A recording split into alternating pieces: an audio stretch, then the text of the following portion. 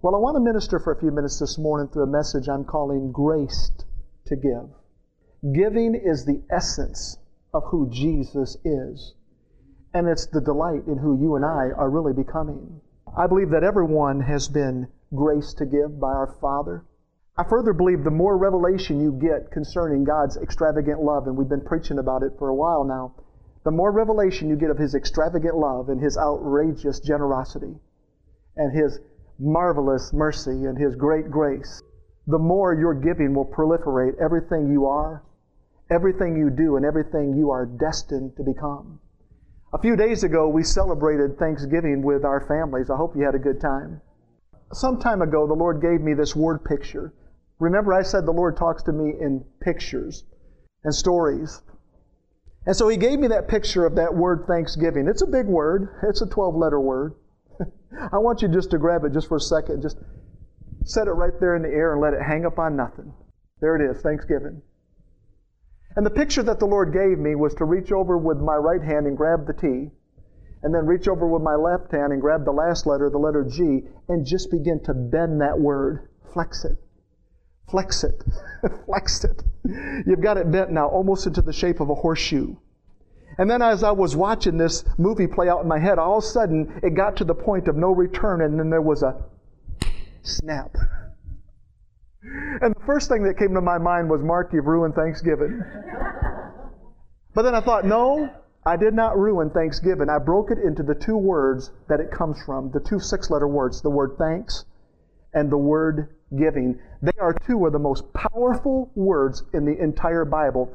And when you catch the spirit of thanks and when you catch the spirit of giving, I want to tell you something, it will transform your entire life. Over the last several months, I have proven by the Scriptures that justification and righteousness belong together. I've proven that Jesus and God belong together, and that faith and grace, they go together. And so it is with this thanks and this giving. They belong together. They are inseparable. Jesus' nature in us has designed us to be thankful people. Jesus' nature in us empowers us to be gracious in our giving. So the question always becomes, Mark, what does it take to make a man thankful? You say, well, if you gave me a new car, that'd make me thankful. No, it wouldn't. You say, if you gave me a brand new home, that'd make me thankful. No, it wouldn't. You say, man, if you just gave me a promotion on the job, no, it wouldn't. You say, if I just got a glowing doctor's report, that would make me thankful. I'm telling you, it won't make you thankful. Now, you might stop for a moment and say thank you, but it is not what makes a man thankful. I used to always tell my daughter, Sarah, I said, how about if I give you a bushel full of 50s? Would that make you happy?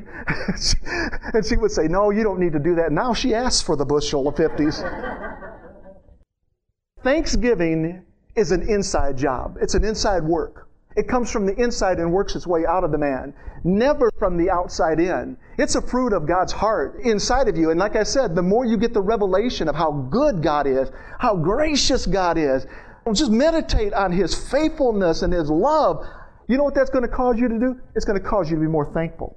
It's going to cause you to be more gracious. It's going to cause you to give in different ways, different capacities. I'm not talking just about money. The psalmist David said in Psalm 28, verse 7, these words. He said, the Lord is my strength and shield. I trust Him with all my heart. He helps me, and my heart is filled with joy. And then he says something pretty amazing. He says, I burst out in songs of thanksgiving. What is David saying? David's saying, listen, I'm very thankful that the Lord is my helper. I'm very thankful that the Lord is my shield. I'm thankful that the Lord protects me. I'm thankful that the Lord provides for me. But I want to tell you something. The song is already on the inside of me. And all of that stuff, when I start looking at all of His glory, all of His majesty, that just brings the song out of me. He said, I burst out with songs of thanksgiving. And you know what? For years, I've never been able to understand this, but I do the same thing all the time. I can't sing.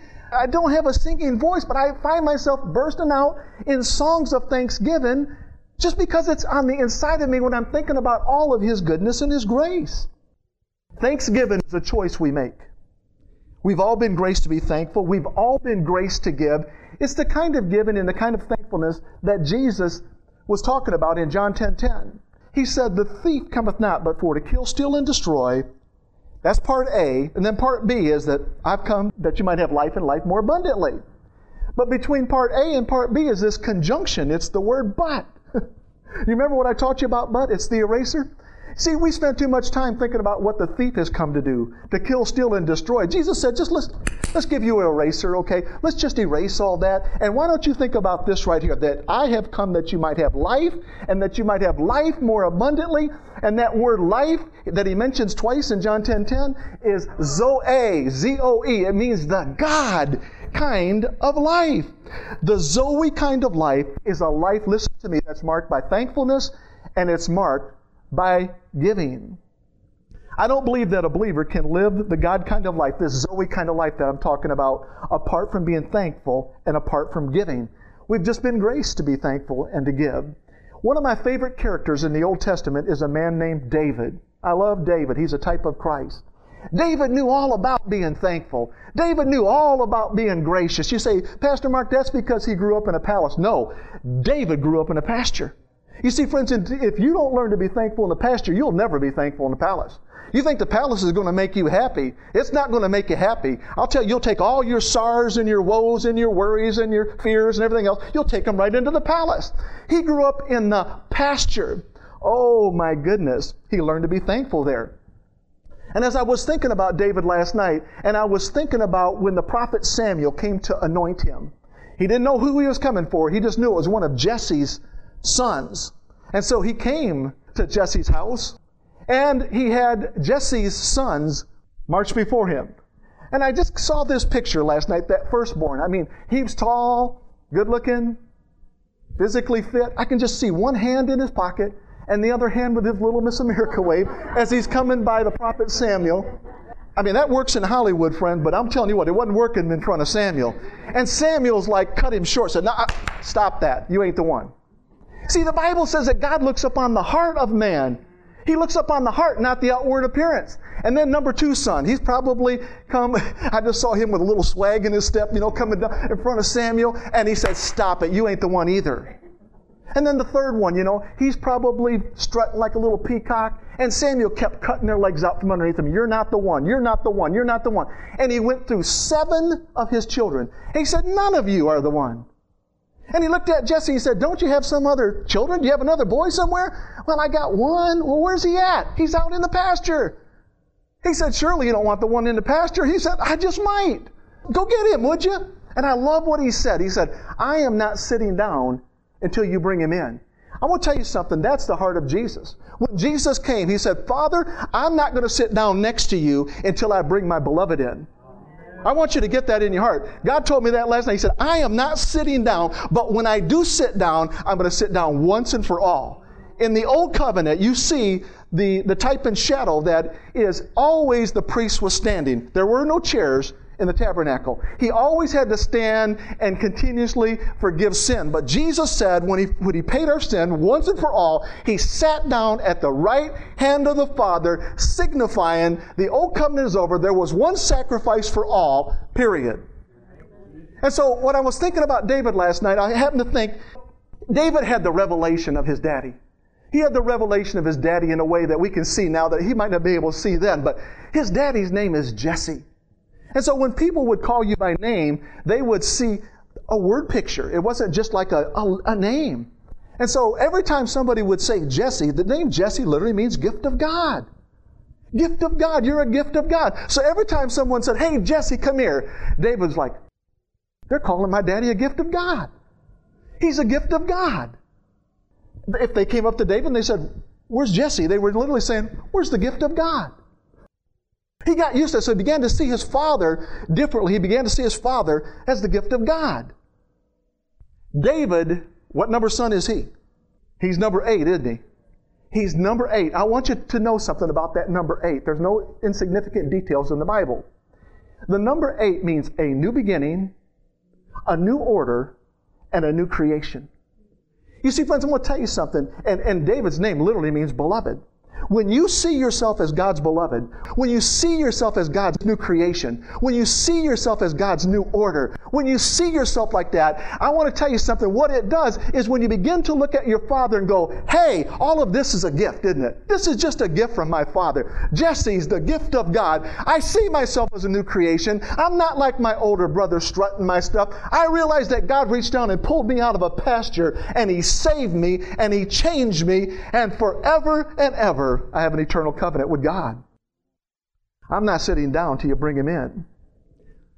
And so Psalm 100 is one of the Psalms, beautiful Psalms that David wrote. I love Psalm 100. It's just a gorgeous Psalm.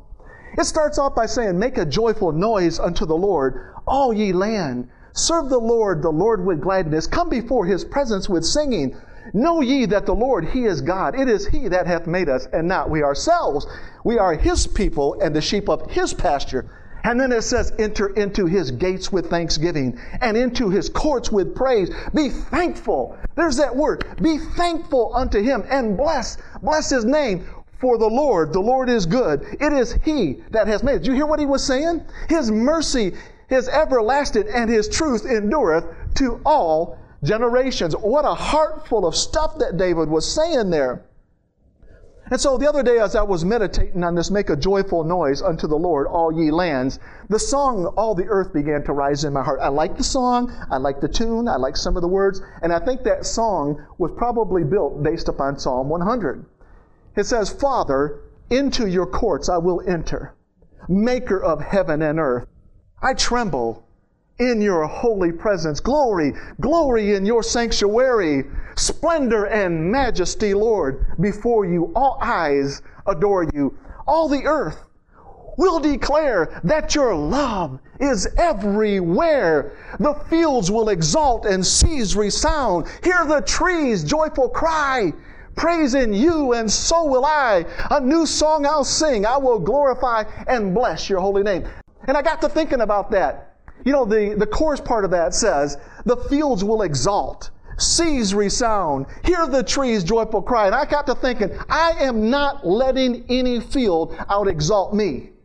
I'm not letting any sea out resound what I can. I've got too big of a voice for those, and I'm going to cry it out. I ain't letting no rocks cry out in my place, and I ain't letting no trees clap their hands louder than I can clap my hands before the King of Kings and the Lord of Lords. Get used to that. Get used to that. And as this revelation that you receive the gift of God simply because you're God's beloved, oh man, I'm going to tell you something that will all begin to awaken in your heart. Oh my goodness. So he says, serve the Lord with gladness. Come before His presence with singing. Know ye that the Lord, He is God. It is He that hath made us, and not we ourselves. We are His people and the sheep of His pasture. Now watch the crescendo begin to build as he gets into the next verse here.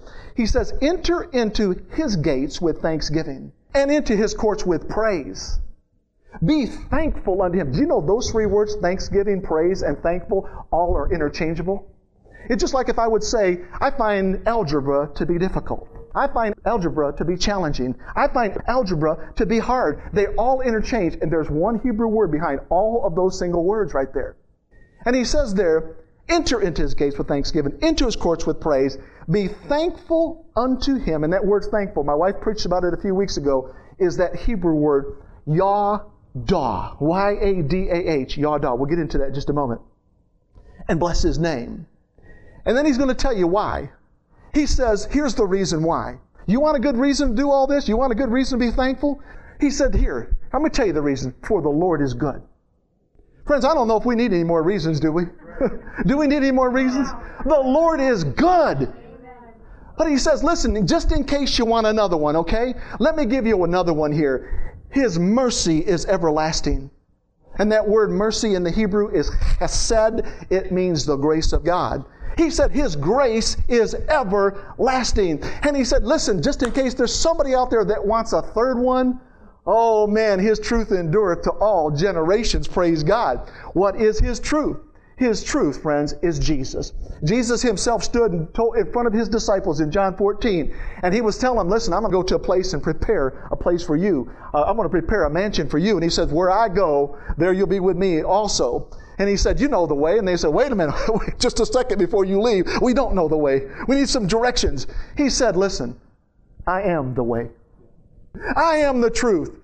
See, the truth that was being declared by David was a prophetic picture of Christ. His truth endureth to all generations. That is Christ. He endureth to all generations. Praise God. Good reasons to make joyful noises unto the Lord. I read this article here about a week ago of a World War II vet. He's 91 years old now. But when he was 20 years old, he was pinned down under heavy German artillery in a deep, deep forest. He was 20 years old, and he said he didn't think the artillery, all the bombs exploded and all the machine gun fire all night long in the dark there. He could just see it all happening and hear it all around him. He didn't think he was going to live to see the morning. And so he said he bowed his head and closed his eyes and gave thanks unto the Lord. And he said this. He said, Lord, please let me live so I can go back and start a business. No, he didn't say that. He said, please let me, Lord, so I can go back and begin a family. He didn't say that either. Do you know what he said? He said, Lord, let me just see one more sunrise. That's all I'm asking for is one more sunrise. Man, we need to be thankful, friends. Don't wait till you're pinned down under enemy fire. Don't wait till it seems like it's never going to stop in the drama in your life to praise Him. Praise Him now. Amen. Praise Him now. He's worthy to be praised and thanked. This word noise that David used, he said, make a joyful noise. The first use of that comes out of the Latin language, out of the 13th century. It comes from the word nausea. Like, whoa, wait a minute, David. Nausea? That means like you're going to throw up, like you're sick or something like that. Typically when we think about noise, we think about something that is an irritant. You know what I mean? Like you walk in the room, you don't go, oh, hi kids, I see you're making a bunch of noise. No, you say you're making a bunch of noise, go to your room. It's kind of like this irritant, right? But David used this word. He said, make a joyful noise, but that adjective that he is placed right in front of noise, that word joyful changed the entire complexion, like makeup changes the entire complexion of a face. It changed the entire complexion of what David was saying. He was saying, make a joyful noise. I love this about this word. The word noise comes from the Hebrew word ru'ah. It's spelled R-U-A in English, but it's pronounced ru'ah. Figuratively, it means to split the ears with sound. It means to blow an alarm, sound an alarm, shout with triumph. That's the word that David used when he said, make a joyful noise unto the Lord. He said, listen, all ye lands, let everybody hear it everywhere you go. And so as I was looking at that word a couple of weeks ago, I felt the Holy Spirit say, would you like me to take you to the place where that comes up for the first time? Would you like to see the context where that comes up for the first time? I said, absolutely, God, let's go. It's in Numbers chapter 10. Verses 1 through 3, here's what the Bible says. The Lord said to Moses, make 2 trumpets of hammered silver and use them for calling the community together and for having the camps set out. When both of these trumpets are sounded, the whole community is to assemble before you at the entrance to the tent of meeting. Now, the tent of meeting was the tent that they carried, and every time they camped, they would set up the tent of meeting. It housed the ark of God. It was the presence of God. It was them carrying the presence of God. You are the tabernacle today, and everywhere you go, the ark goes with you. Okay, you are that ark. Everywhere you go, the presence of Jesus is always with you. Amen. So, you can see that God gave Moses a very specific assignment to hammer out 2 trumpets of silver. Now watch who He tells to play them. Verse 8. The sons of Aaron, the priests, are to blow the trumpets.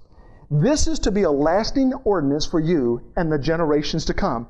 Verse 9 has made me shed tears all by myself at home, okay? I'm just being honest with you. It says, when you go into battle, not if.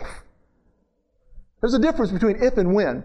It says, when you go into battle, like Jeff was saying earlier when he was talking about there's going to be times when things are going to rise up against you. It says, when you go into battle in your own land against an enemy who is oppressing you, sound a blast on the trumpets.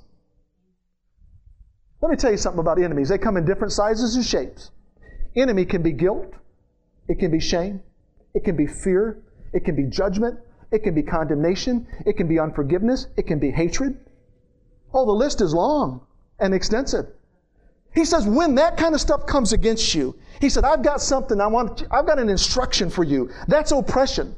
That's all that is, oppression coming against you. He says, I've got something I want you to do when that happens. He says, sound a blast on the trumpet. He didn't say, have a pity party. He didn't say, call your neighbors down the street.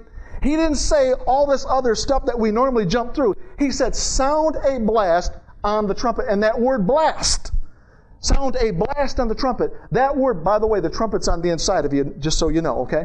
It's your voice, okay? He said, sound a blast. That word blast is that Hebrew word, ru'ah. It's the same word that David used in Psalm 100 when he said, make a joyful noise. He said, you are to sound a joyful noise when oppression comes against you. Not oh me, not oh my. It's a joyful noise that should rise on the inside of us. Amen? Oh man, I like what I said the other day. David didn't say make an awful noise. He said make a joyful noise. And then watch what happens. He says, then you will be remembered by the Lord your God and rescued from your enemies. You know, when you're pinned down under heavy gunfire, the Bible says, what do? You make a joyful noise. The Bible says, what do? You stand up and you blow the trumpet. The trumpet is on the inside of the man. And then verse 10. Also, at your times of rejoicing. Now it's starting to get better, isn't it? It's starting to clean up a little bit. Your appointed festivals and your new moon feasts, you are to sound the trumpet. So what did he just say between verses 9 and 10? He said, listen, if you're going through oppression, make a joyful noise. You're going through blessing, make a joyful noise. That covers the two extremes, doesn't it? So what are we supposed to do? Make a joyful noise at all times. I love this story. I read it recently of a little boy that was born in 1971 in Texas. His name, David Philip Vetter. You may not recognize his name, but you may recognize the movie they made about him. John Travolta starred in it 5 years after he was born, called The Boy in the Plastic Bubble. David was born without an immune system. You see, there's so many children today that are being born with whacked out immune systems. I'm tired of that. It's time for the body of Christ to rise up and put a healing word and a healing touch upon people. So many people are born with whacked out immune systems. You know what I mean? I can take a handful of cashews. I love cashews. I can eat them by the handful. You know, but I know a person, a young lady, if she just took one cashew and licked it, apart from a miracle from Jesus or an EpiPen in the leg, she'd be dead in a few minutes. I'm telling you. But David was born, this little boy was born with no immune system. So he had to live life in a plastic bubble. It's a true story. And so they had these big gloves that went inside, you know, so that the people could reach in and change his little diaper and burp him and rock him and hold him and feed him and do all the things a mother would do for their baby. That little boy never knew what a human touch felt like. And when he was about 12 years old, they typed his little sister and they said, you know what? Your sister's a perfect bone marrow donor. And they said, David, we believe that you'll be able to live life outside of the bubble. Is this good news, David? Oh, that's good news. That's really good news. He's 12 years old. He's always been in a bubble. A sterile environment, if you will. Everything that came into that environment had to be sterilized for hours and hours because the slightest little bacteria, the slightest little germ, the slightest little virus would kill David. What they didn't know about his sister is laying dormant in her marrow was the Epstein-Barr virus. And the second it came into contact with little David's body, his body picked it up, and about 2 weeks later, he was dead. Before they gave him the surgery, though, they said, David, what would you like to do when you leave the bubble? What would you like to do? Surely, David said, I want to go to Disney World, right? No, he didn't say, I want to go to Disney World. Surely he said, I want to go stick my feet in the ocean and lay there in a hammock. No, he didn't say that either. Do you know what he said? He said, I want to walk barefoot on grass. And he said, I want to hold my mama's hand. Did you notice that both of those have to do with touch? One with your feet, one with your hands. I want to tell you something. We need to get back in touch. We need to get back in touch with what's going on in our circle of influence. So this little boy right here, that was his dream. His dream was just simply to walk barefoot on grass. His dream was just to hold his mama's hand. And you know what? I have been beside the bed of dying people so many times in my life. I had a friend that just died on Wednesday of this past week. And you know, from the emergency room, he called his wife. The last things he said to his wife was on the other side of the room. He called her over, and when she came over, he said to her, hold me. And she put her arms around him. And he said to her, bring me closer. And she brought him closer. He said, bring me closer. Hold me tighter. Those were the last words he said as he was slipping out of this world, is I want to be touched. I want to be held. My. I've told this story before, but I'm telling you, it's one of the most precious things I'd ever had the encounter and had the privilege of doing. A few years ago, one of my friends, Betty Church, she's about 80 years old, but she was I'm telling you, you've never seen a woman more thankful in your life and a woman that was more gracious in her giving. Am I right to people that know her? You ever met anybody more giving than that woman? You never found a person more giving than that woman. And her daughter called my wife and I one night and said, if you want to see Mom, you better get here. She's in bad shape. They live 2 miles down the road from us. So I drove down there. If I didn't know that was Betty, I would not have recognized her when I walked in her room. I would have not recognized her. See, she hadn't eaten in many days, and she hadn't had water in 2 or 3 days, and she was shriveled up. Her arms looked like pencils. And as my wife and I walked in the room, I got down on my knees beside her, and I reached one arm underneath of her and the other one around her, and I pulled her close to my chest. And all I could begin to do was just begin to thank her for her graciousness. Thank her for her giving. Thank her for her lifestyle. Thank her for ministering to the body of Christ. I was just thanking her. And then Psalm 23 rose up my head, and I quoted that psalm over her. But when I started praying in tongues, I'm telling you what, there was a connection with our spirits. Wasn't there, baby? All of a sudden, that little bony arm, I don't know how much strength it would have taken for her to take that and throw that arm around me, but pretty soon that arm came around me, and I just held her, and I just wept and wept and wept. Many tears, thanking my dear sister for a life of thankfulness and for being gracious in her giving. We've been graced to be thankful. We have been graced to give. I've come by today to tell you that when Jesus moved into your heart, He not only forgave you for your sins, He not only took your iniquities and cast them into the sea of forgetfulness, He not only took our transgressions and separated them as far as the east is from the west. I want to give you some better news. You got His blood. He put His blood on the inside of you. He put His bone marrow on the inside of you. He put His immune system on the inside of you so nothing could ever infect you again. Essentially what He did is He put us in a bubble. And that bubble is Christ. That bubble is righteousness. And nothing can penetrate that precious blood of Jesus. Nothing can infiltrate that precious blood of Christ. We have been sealed until the day of redemption. The words thankful and praise, like I said, are interchangeable. The Hebrew word for thankful and praise is yadah. It means to worship with extended hands. Wow. You see, friends, that's what giving's all about. It's reaching out with hands of compassion. It's reaching out with hands of mercy. It's reaching out with hands of love. It's reaching out with hands of joy. It's reaching out with hands of thanksgiving and wrapping them around somebody. There's many ways to give, believe me. Giving is true worship. Yadah is the word that David used in Psalm 100 when he said, be thankful unto Him. Yadah unto Him. And as I thought about that word, I thought, wow, I wonder which one of those patriarchs of old were the first one to use that word. Surely it must have been Noah. Noah must have been thankful. God just gave him a blueprint how to build a boat. Surely it was Noah, right? It wasn't Noah. You say, well, it must have been Abraham. Abraham was a friend of God. Abraham must have used that word. No, he didn't use it either. Must have been Isaac. Isaac's a type of Christ. It was Isaac, wasn't it? No, it wasn't Isaac. Must have been Jacob. No, it wasn't Jacob. Okay. It was Joseph, wasn't it? Yeah, Joseph, the one with the coat of many colors. Wasn't Joseph. Well, then was it David? David used it a lot. You're right, he did use it a lot. But it wasn't David. It was a woman. It was one woman, the wife of Jacob. Her name is Leah. She was the first one to use that word in the Bible.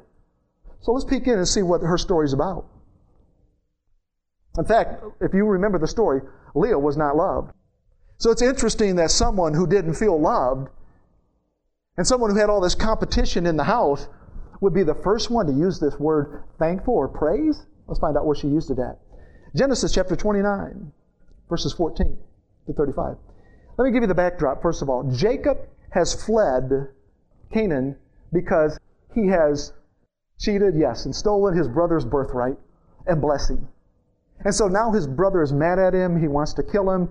So his mother says, you know what? I think it'd be a good idea if you went to stay with my brother Laban, your uncle Laban. Go live with him. I won't tell Esau where you're at. And I think you're going to be safe there. And so he goes. And the Bible says, after Jacob had stayed with him for a whole month, Laban that is, Laban said to him, just because you are a relative of mine, should you work for me for nothing? Tell me what your wages should be. Now Laban had 2 daughters. The name of the older one was Leah, and the name of the younger one was Rachel. And here's what it says about Leah. Leah had weak eyes, but Rachel had a lovely figure and was beautiful. Interesting how that it details them like that, isn't it? The word weak for her eyes literally means wearied. Wearied eyes. But Rachel had a lovely figure and was beautiful. And I just felt the Lord say to me, Leah and Rachel are like a type and shadow of law and grace. You see, if you know the story, the marriage was arranged by her father. There was some trickery involved, simply because the father says that we marry the older ones around here first. Jacob thought he was working 7 years for Rachel, but the night of the wedding, things changed, and he slipped in Leah. Didn't recognize it till the morning. It's in the story. Go read it sometime. But Rachel, that marriage was arranged because of love. You see the difference between like a law and grace? One's arranged because of law and rules. The other one's arranged, this is our custom. The other one's arranged just simply out of love. Wow. The law will make you weak and wearied. Grace will make you lovely and beautiful. Jacob was in love with Rachel and said to his uncle Laban, I'll work for 7 years in return for your younger daughter Rachel. Laban said, it's better that I give her to you than some other man. Stay here with me. So Jacob served 7 years to get Rachel, but they seemed only like a few days to him because of his love for her.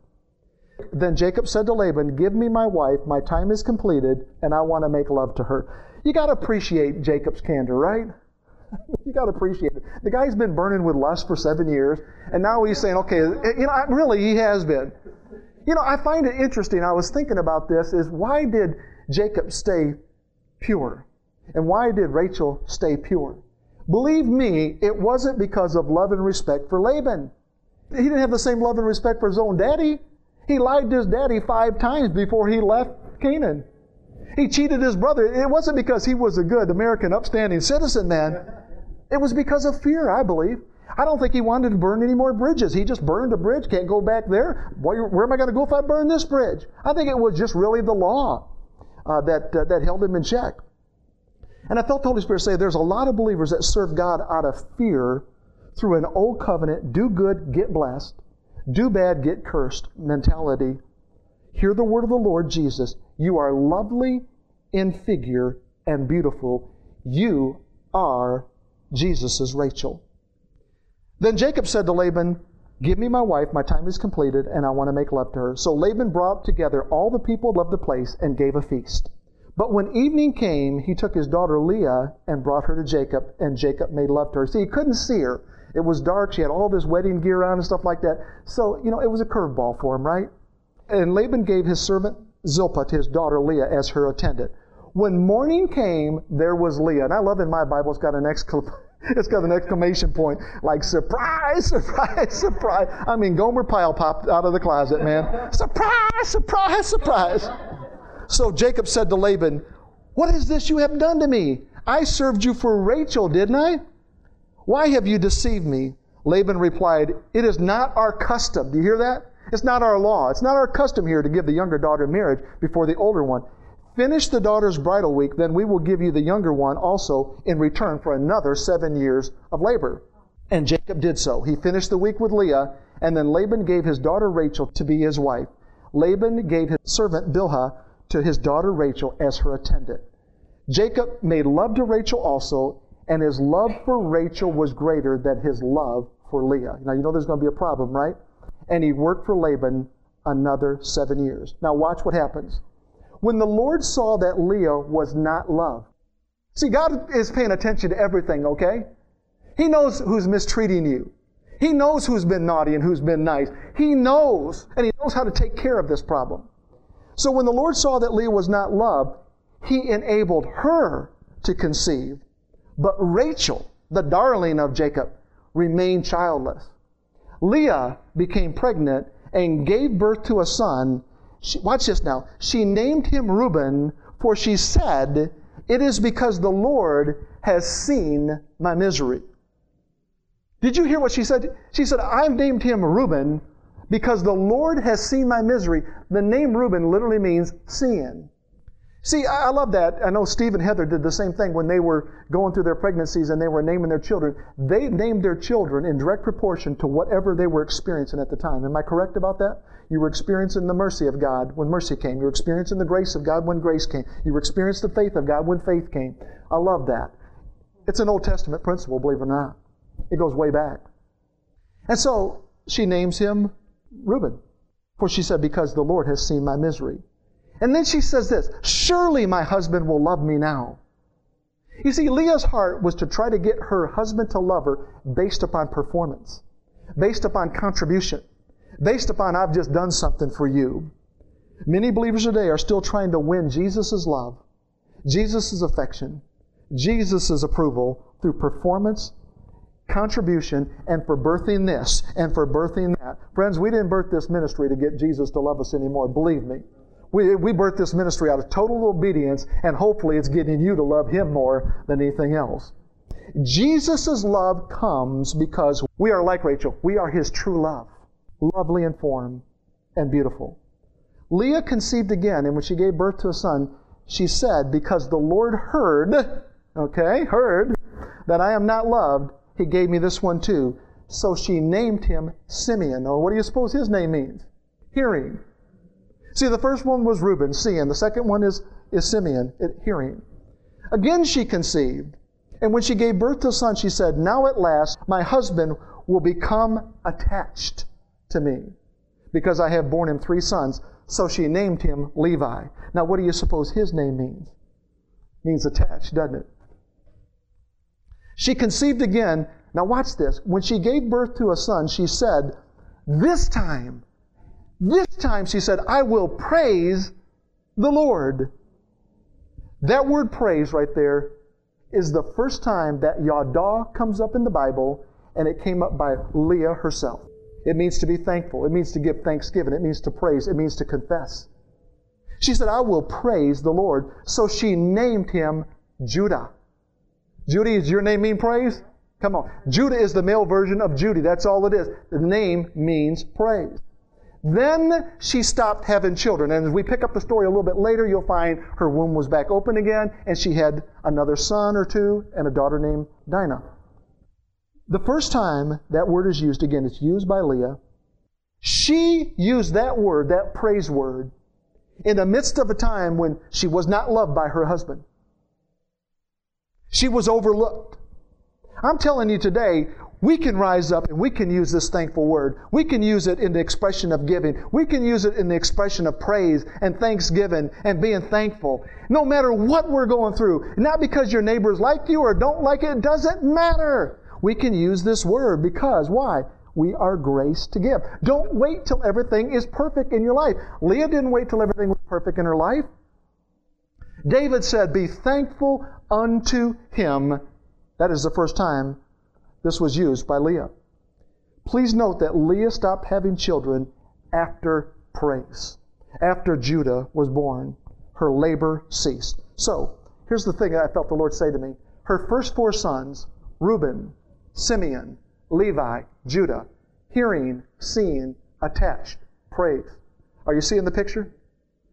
You're seeing things in the Word of God. You're hearing things. Your ability to hear things in the Word of God are attached to praise. I'm going to tell you something. You show me a man of praise, I'll show you a man or woman that hears things from God. He sees things in the Word of God that people can't see. I'm telling you, listen, I'm not here to beat anybody up, but I'm here to tell you today, you're seeing and you're hearing things in the Word of God is attached to being thankful. It's attached to you just praising Him, praising the Lord. I'll show you someone that understands that when God saved them, He placed them inside of a sterile environment, and that is Jesus, someone that understands that they have been graced to be thankful and graced to give. My closing thoughts are these. Throughout my Christian walk, God has graced me to be thankful and to be a giver. These have never been struggles for me, and I'm very thankful for that. Very thankful. I have given unselfishly, relentlessly, and continually.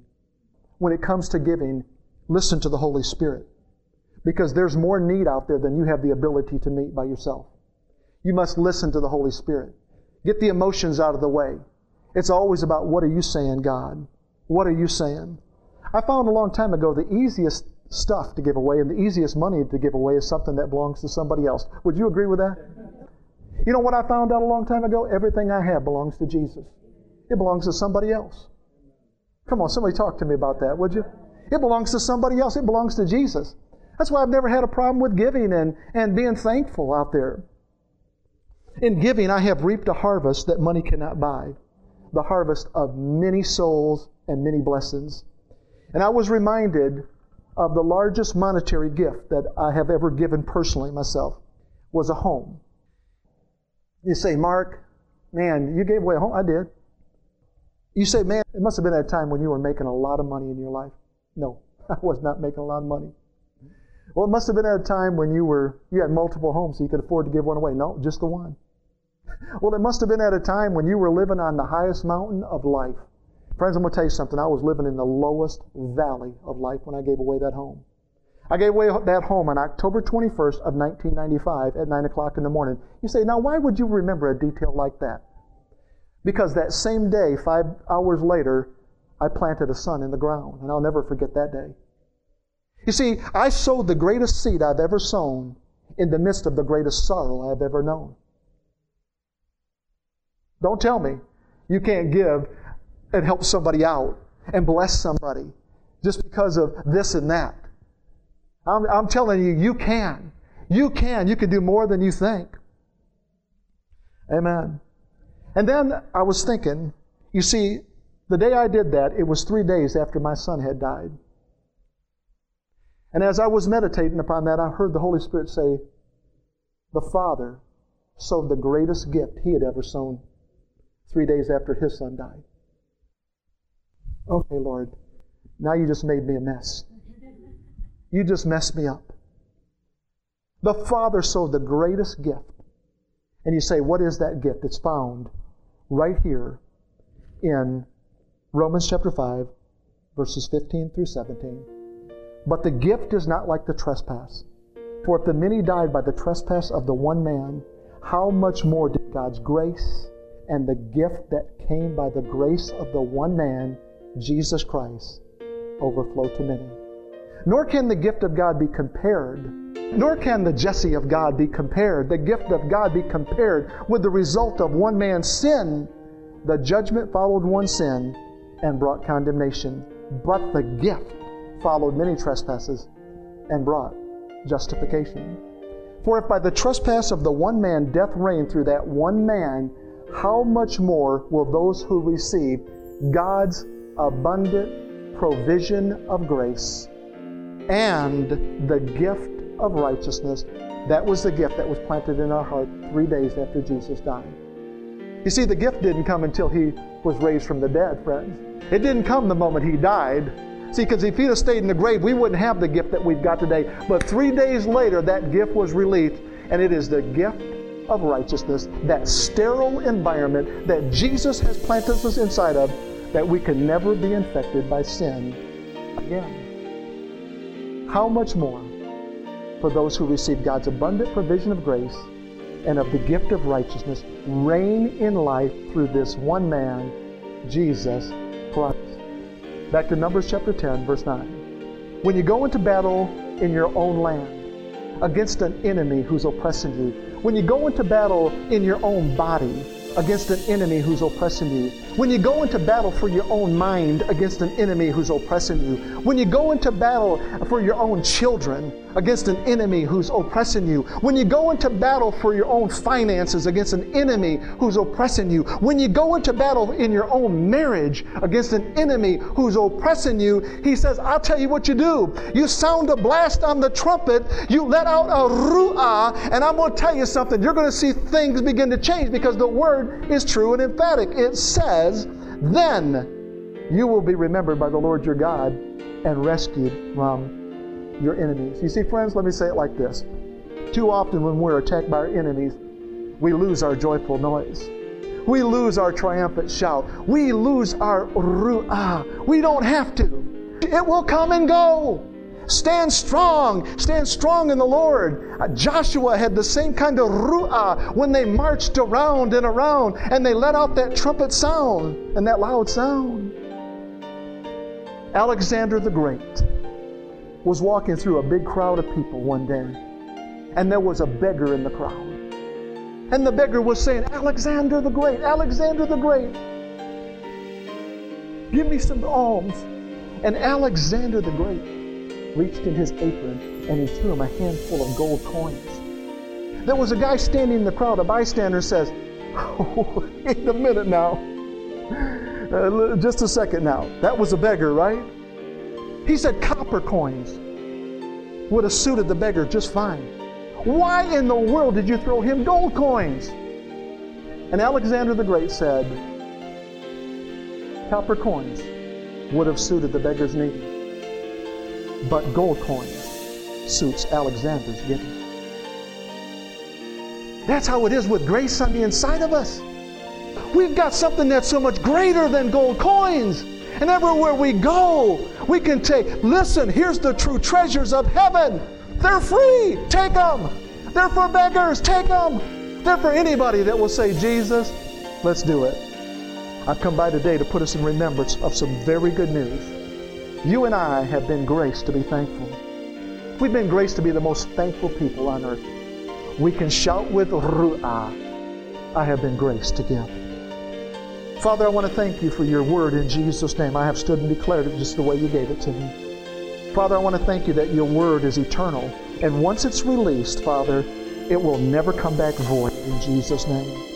I want to thank you, Father, that as we stand in the pulpit of Triumphant Grace Ministries, we continually declare the goodness of Jesus.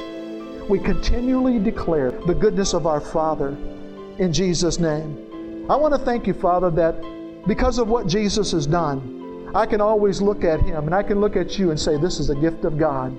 I am your beloved based upon a gift of God. And Jesus, when you paid the price, you paid it in full. And you placed me inside of a sterile environment where I could never, ever again be infected by sin. Father, in Jesus' name, I'm sealed with this truth. And I'll release it. I'll release this grace and this truth everywhere I go. In Jesus' name, amen.